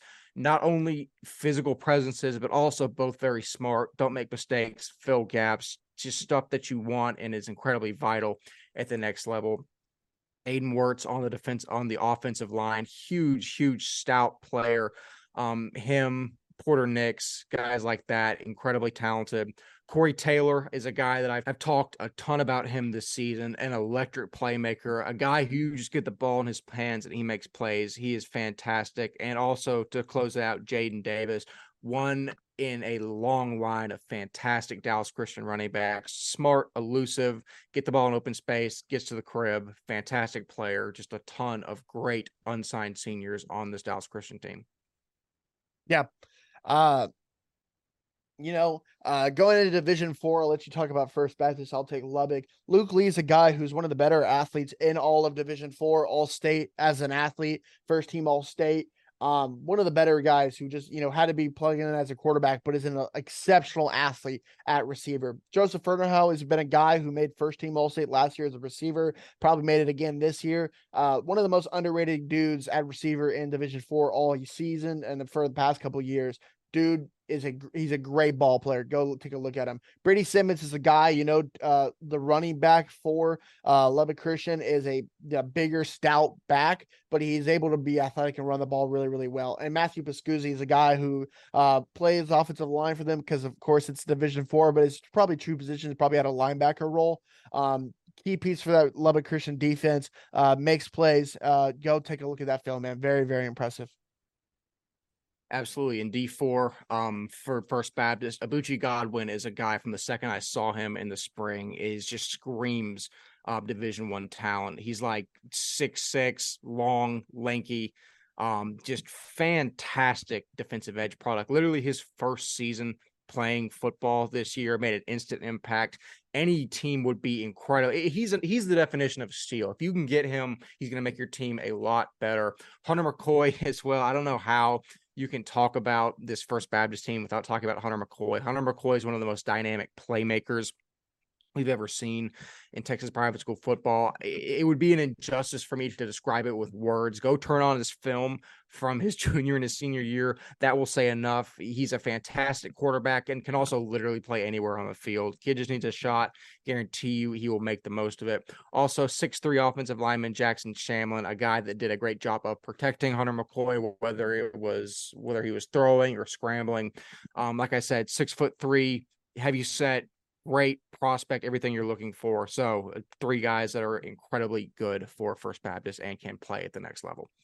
So that will conclude guys that unsigned seniors that we really stood out to us at state and throughout the season. So to close out the program, we're going to talk about not just the best players we saw at state, but the best players that we saw throughout the season, just going through covering games. We're not going to use any guys from state winning teams so we can get kind of a more rounded view of what we saw this season. So both Walker and I have about 4 to 5 guys at each position from quarterback to defensive back. So Walker, let's start at the quarterback position where everything runs through some guys that stuck out to us this year.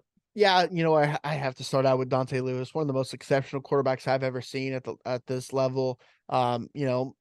Just very, very impressive and definitely, I think he's going to go play D1 football, but he's going to be even better baseball player at Kansas State. So shout out to him. Quinn Murphy's a guy that, 6'2", grew like 4 or 5 inches over the summer. And, is now 6'2" now. One of the best. He's going to be probably the best quarterback in 2026 in the state. Phenomenal player. Regis is lucky to have him. Definitely, you're going to see a lot of colleges after this season's tape really go take an interest in him. Another guy, Carson Gordon, was a guy that, when we watched him last year, we were like, oh, this guy's the real deal. Dominated all season, beat Parrish, went and won the state championship. And that resulted in him being the guy that Chip Kelly wants at UCLA. Great, great player. Shout out to him.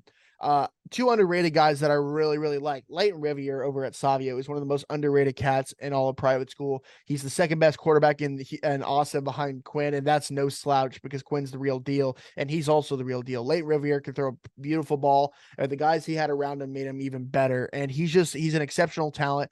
Colleges need to be all over him, and I know he's taking visits, so shout out to him. I saw you at Hardin Simmons wearing the TXPS hat, repping us. Shout out to you, man. Appreciate that. But also Jace Toscano. Jace Toscano is one of the most underrated guys in all of TXPS.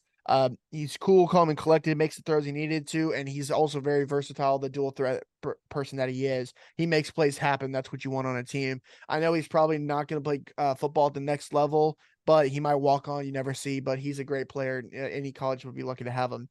couple honorable mentions. David Capobianco at Kincaid made some impressive throws when I saw him in the St. John's game, and also the the Episcopal game in the state championship. Stephen Gill on the other side. Stephen Gill is one of the most underrated guys in Houston. Trinity is going to get a steal in Stephen Gill. He's about to light up D3 for years to come. And Kellen Tasby, the Tulane commit, was as advertised in that St. Thomas game, throwing the ball all over the field, making plays with his legs, which also surprised me. Absolutely, yeah. A bunch of great guys, a bunch of great Southern quarterbacks.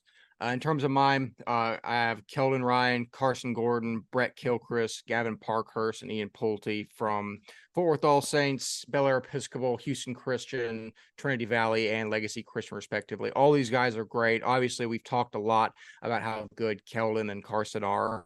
And Gavin as well. Two really underrated guys, and Brett Kilchrist and Ian Pulte. I think both of those guys, Kilchrist absolutely is a college ball player, like we've talked about with a bunch of these guys we listed previously. Ian Pulte is a fantastic quarterback in a very stacked 25 class. The way he was able to throw the ball in that quarterfinal game against Southwest, he was very talented. So all of those guys, incredible talents, and we got a UCLA level quarterback in there as well, and a Virginia Tech guy. So no shortage of talent in private school as always. Walker, let's move down to running back. Yeah, running backs, Johan Cardenas, enough said. Vandy commit, sensational. Chili Sayre, I talked about him a little bit earlier. Great player, 4.53 at 6'1". Great player. Go take a look at him. Cole Allen. I mean, there's not a more underrated guy in Houston than Cole Allen. What he did for that St. John's team kept him so close to the state championship appearance, and he's just sensational, and he had a great year, dominated a lot of teams over the years. DeBoard Tyson, a guy from Central Texas Christian, even though he's around 5'8", stout, but he does not quit. He has 100% left in the tank in the fourth quarter and does not stop, and that's how he wins against other teams. Just a dominant player at that level. Definitely a college would love to have him. Miles Rader was a guy that, it's gonna be bad how I'm saying this, but he shouldn't be as good as he is when you look at him, if that makes sense. But he is just a dominant player, and he was the engine of that Kincaid team. When you look at him, you're like, that's Miles Rader, and then you watch him play, and it's night and day. And how he dominated opposing teams, where, like, I remember Episcopal parents were like, just don't kick him the ball and kickoff, because he would run it all the way to the other side. That's just who he is. Dominant player. You saw it this season, how much he meant to that Kincaid team. Great player.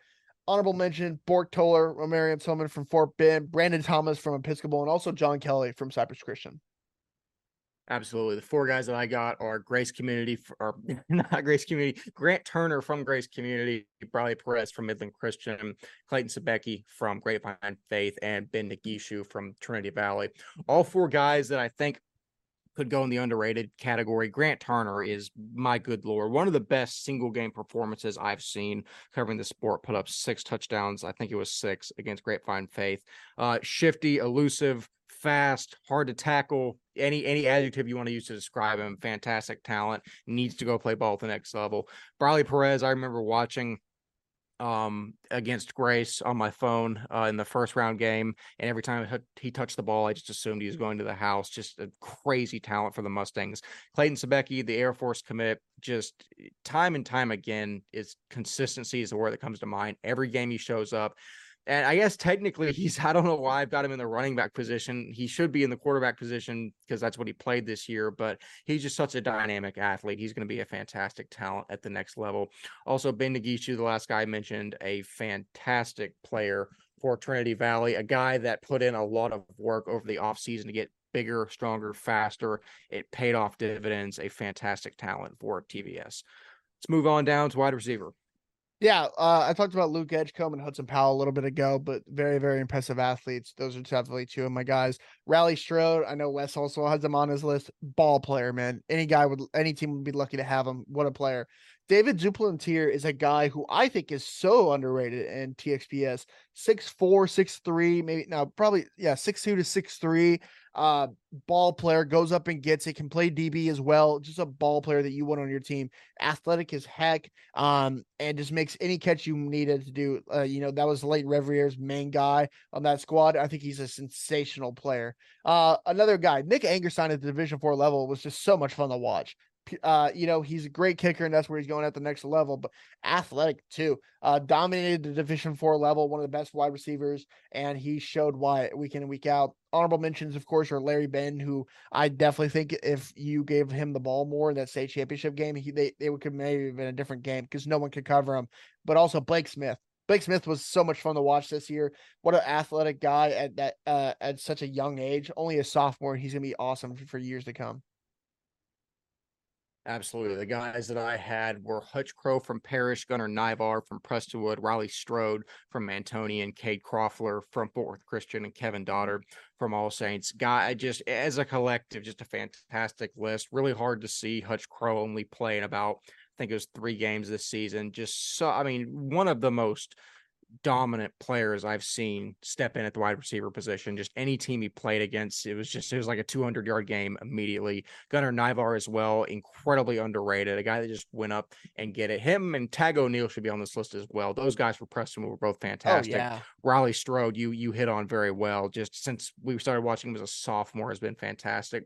Cade Croffler is another very underrated guy from Fort Worth Christian that I liked a ton. And Kevin Doddard, both Kevin and Dougie, man, and Quamante Williams, all 3 of those guys from All Saints just went up, made Keldon's job easy. Just go up, get the ball. Then guys like Kevin's case, throw on the screen, 50 yards to the house, easy money. All guys that are elite at wideout. Yeah, moving on to offensive line. We're starting out with Anthony Pellerin. Anthony Pellerin is a dude. He's versatile. He's athletic. He's strong. He's physical. There were so many times in that state game we were like, all right, what's Pellerin doing? Oh, he's already pancake. So I'm going, that's just who he is. I've said it since last year, the best center in all of TXPS. Any team would be lucky to have him. I think he's a Division 1 talent, no doubt. Daniel Alonso was a guy that we've heard about since week 1 when I watched him against Antonian, another dominant guy, and he showed in the state championship game. Why we already talked about him a little bit earlier. Colin Witt and Billy Wheelis, the 2 offensive linemen for Episcopal this year, were phenomenal, helping Carson Gordon be who he is. Him and the rest of that offensive line were just phenomenal, and you got to give shout out to those 2 guys, multi-year starters on the offensive line for Episcopal. That Brandon Thomas, Carson Gordon backfield would not have worked without those 2 guys. The last 2, Bennett Warren. There might have been not a more physically imposing dude who's also so raw as Bennett Warren. When we watched him as I saw him as a freshman.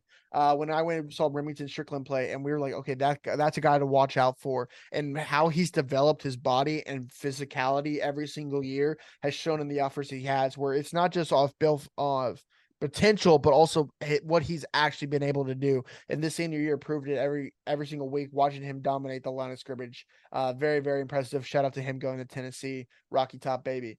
The other guy, RJ Lee, the 2025 offensive lineman from Second Baptist, has been on the scene, has a couple Division 1 looks now. Shout out to him. 6'8", maybe. I think he's now maybe 6'9". Physically imposing dude. Excited to go watch him next year. Just a man amongst boys when he's out on the field. Honorable mention to Jacob Husband. Talked about him a little bit earlier, but good prospect at the next level. Absolutely. The 3 guys I got are junior Luke Wilson, and then seniors Cole Eldridge and Kristen Demore from Grace Community, Fort Worth All Saints, Frisco Legacy, respectively. All guys that are smart, fantastic technique, and yet again, like I've said before, their teams don't win without them on the field. It's just you watch them, and the most important thing is they don't make mistakes. They go out there, they complete the job they're supposed to do, and they don't make mistakes. All 3 of these guys, just turn on the tape and watch their respective run games and pass protections do not work without them on the field. So Luke Wilson, Cole Eldridge, and Kristen Demore, all fantastic offensive linemen from the northern realm of things. Moving on to the defensive line. Going to the defensive line, Charlie Streers from Second Baptist, 6'7", and I believe he was like the one of the best defensive linemen in all of Houston this year. Every guy you talk to, coaches wise, you're like, oh, he's a ball player. And then when you have the coaches saying that, he's the real deal. I know he just decommitted from Rice. I'm excited to see where he ends up. He's a Division 1 talent. Ivan Jimmy Ducksworth is a guy we've been talking about for years, man. Just a ball player. He makes every locker room better when he's in it, physically stronger than anyone you'll face. And just the athleticism behind him as well. Great player, even a better person. Shout out to him. Underrated guy, Bode Ferguson from Antonian Prep has the size and the athleticism to compete at like 6'2", 6'3". He's a physically imposing guy, has been a guy down in Houston or down in the South for Division One, who's been very, very impressive for the past couple years. Definitely a guy, if colleges need to go look at him, go take a look down there in San Antonio about him. Maximus Suppley is a guy that we found out this year about after watching him against Cyprus and be like, okay, that kid's a junior. Oh, wow. And, he had the stats to back him up this year. First team All-State in Division III. Very, very impressive. And a guy I just have to shout out, J.R. Stegall. There's not a more physically imposing guy at Division II defensive tackle spot than him. At his size, 6'3", 290. Physically imposing, quick off of the line of scrimmage. Very, very impressive player. A couple other honorable mention guys. Tyler Cesarski at Bel Air Episcopal. Robbie Bursalem at St. Dominic Savio, Jacob Rogers, Cypress Christian, DJ Beasley, and Michael Anthony Akura as well. All righty, for my guys, I've got Jack Harwell and Nathan LePerry from Prestonwood, and I got Darius Colquat from Fort Worth All Saints. Another all-time hard name that I probably butchered a million times. Carquat, it's close. I probably should have. I talked to him for like 10 minutes after the quarterfinal game. I probably should have gotten a pronunciation there. That being said, all three of these guys are just scary. I can't imagine seeing either Harwell, LePerry, or Darius coming off the edge in Darius' cases and then through the middle like Jack. We've talked about Harwell since I think early last year. I mean, the dude is a freak. I mean, I can't imagine scheming to try and block him. Just an absolute bowling ball. The interior defensive line just goes out, mauls people. And then both Darius and Nathan are also scary as well. Darius, from a physical standpoint, 6'4", 210, and it's not fat. The dude's got a ton of muscle on him.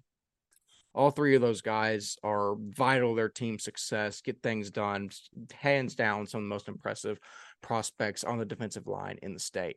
Moving on to linebacker. Yeah, I mean, Max Granville. I mean, there's not much to say about him. Real deal. Been offered by every school basically in the country. Go watch the film. It's a lot of fun. Talked about Jacob Wilborn earlier, but another guy who's physically imposing, very, very impressive athlete. Ty Blevins. If you had 11 Ty Blevins on a defense, you'd win games. He's just a heart and soul of that Bel Air Episcopal team. Had a sensational year. Colleges need to be watching him. Tyler Day, Rice commit now. I think he's a dude. He talks the talk, but he walks the walk, man, and he's phenomenal. Been awesome to watch him the past couple years. Two honorable mentions: Bryce Butler, Second Baptist running back turned linebacker, and was sensational this year. Also, Brady Haas from Hallettsville Sacred Heart, one of the defensive player of the year last year, and is going to be a big, probably nominee for this year again. Absolutely. Moving down, I got Hudson Lundford from Prestonwood, Blake Harmon and Dylan Taylor from Grace Community, Madden Morgan from Bel Air Episcopal, and Jacob Maynard from Trinity Valley. All of these guys, yet again, are scary presences. Lunsford is a guy for Prestonwood who it's kind of like a Caleb Bowers for Parrish. You have to know where he is at all times on the field, just has a knack for getting the ball. Both Blake Harmon and Dylan Taylor for Grace are two guys that I think the linebacking core was the strength of this Grace defense, and it's due in large part to just how physical both of those guys are. When I say physical, I mean they're really, really developed kids, just live in the weight room, live to knock heads. And I say that, and the next guy I'm talking about is the most physically developed guy on this list is sophomore Madden Morgan. Literally just a unicorn. I forget his exact stats. I think it's something like 6'1", 210, 215. Literally probably some like 7% body fat, something absolutely absurd. Turn on his tape. Madden Morgan is a name that we've all gotten familiar with. We're only going to become more so over the next 2 years. And then Jacob Maynard, the junior from Trinity Valley. Yes, the junior. Yes. Just a guy who we've been keyed onto for a while has a direct impact, a direct measurable impact on every game, goes out of state champion. So all five of those guys, extreme contributors to their team, had a blast watching them at linebacker this year. And last but certainly not least, a position you have to be a little bit of a psychopath to play, as I know because I played it, defensive back.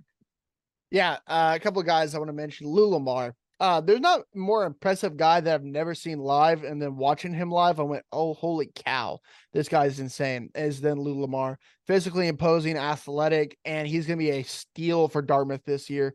You're going to see a guy who's going to be an all-conference guy, I believe, at Dartmouth for the next couple of years. Braden Robinson, the 26 from Lutheran South, was a guy that I've been high on all year in the offseason as well. Just a really, really good player. Was a unit, or was a really, really important piece of this Lutheran South team. It's going to be exciting to watch him for the next 2 years. Jordan Rogers was a guy at Fort Bend where he was on my fantasy team this offseason. But we did it, and he lived up to the hype and was a big piece of getting back to the quarterfinals for Fort Bend. Was a really, really important piece, and excited to see where he ends up at his senior year. Go turn on the film. Very, very impressive. Braylon Thompson, the Yale guy, I mean, was one of those crucial pieces for Episcopal winning the state championship this year. Multiple plays in that Parish game, multiple plays in the Kincaid game in the state championship. When it came down and you needed to play on defense, you looked to Braylon Thompson and he made those plays. Very, very impressive athlete. Aaron Valentine's my other guy on that list. Really, really good player. He showed it all year, and we talked about him a little bit more later. Couple honorable mentions. Andrew Novi, the 26 DB, was a guy who caught my eye. I'm excited to see him. Yaha Mir at Houston St. John's, the junior, is going to be one to watch next year. Definitely so. The last three guys I got at DB are David Madison from Prestonwood, Riley Strode from Antony, and then Aiden Heck from Grace. David Madison physically is probably one of the most impressive corner prospects I've seen. I think he's like 6'2", 6'3", long. I need to get a wingspan on that dude. Turn on his tape. Just lives to alter passes and make offensive coordinators just have night terrors about him. Physically impressive, very good. Riley Strode is the only guy on this list that made mine twice because that's how good he is, a defensive back as well. A guy I specifically remember last year in the Nolan game, just he was your best receiver, and then he goes and he locks down the other team's best receiver. He did the same thing this year. Fantastic player for Antonian. And then Aiden Heck for Grace is a guy that we didn't get to talk about a whole lot this year, but whether he's another two-way player, whether he's playing receiver or DB, just a kid, like you said earlier about another guy, that doesn't look like you said, Miles Rader, that doesn't look like he should be as good as he is, but he is. Just affects plays, incredibly good, gritty, hardworking kid. All three of these players, fantastic DB prospects, and some of the best that I have seen. So that being said, that actually wraps up not only the best players we've seen this year, but also everything for the episode. It's probably going to run about 2 hours. We had a lot to talk about. We had some great input from all of our interns. Walker, another football season comes to a close. Our job is not finished, but in terms of the season as a whole, your thoughts and any other closing comments or concerns? Yeah, I'm exhausted. This episode has drained me. But would I do it all again every single year? Absolutely. And, stay tuned. We're going to do the same thing next year. We're going to get even bigger and better. Thank you so much to those interns. Like you said earlier, Wes, I won't really repeat too much because you said it phenomenally, but the community, what we said when we started this is we wanted to build a community that we're all interactive and have a community that wants to build each other up and make private school football what we think it can be. And that's what we did this year. And we're continuing to do that every single year. It's been phenomenal for all the seniors we've met. Thank you for supporting us. It's been a journey. It's been an awesome journey watching all of y'all grow these past couple years and seeing what you've done for your programs at your schools. And I'm excited to see if you go play ball at the next level, where you end up. And if you ever need anything, give us a holler. Thank you to the parents, the coaches, everyone who supported us this year. I mean, without y'all, I think Wes put it in the tweet that, private school football is nothing without y'all. So we can't, TXPS media does not exist without the fans. So I really want to say thank you to everyone who supported us this year. It's been awesome. And man, we have some stuff in the works that we're excited about. Like we said last year, we're going to go bigger, go home. And that's exactly what we're doing. So stay tuned for that award show. We're right around the corner. We're going to try to get it out as soon as possible. You have my word, as soon as possible. So Would be nice if y'all started sending us your stats and all of that. But thank you everyone for supporting us. Wes, back to you, my guy. Yeah, absolutely. You said it perfectly. I just kind of want to express gratitude and say that we can't thank all of you enough. Like Walker said, like I said in the tweet, the coverage of the sport doesn't happen without y'all and your support. And every year it grows exponentially, and it really moves me to see it. And like I said in the tweet, my favorite part of every Friday is, as much as I love covering the sport and watching football, my favorite part is getting the opportunity to talk with people in the community every Friday and every Saturday. And it really moves me, and it reminds me how much of a privilege this is whenever I get to talk with y'all and y'all express gratitude. So thank you. I can't say it enough. And yeah, I'll leave it on that note. So, as always, for myself, for Walker Lott, for Cole Burke, Waverly West, and Caleb Corum, thank you to our fantastic interns. I have been 1/5 of your hosting crew for this episode. We will see you in the next off-season episode. See you later. 3, 2, 1.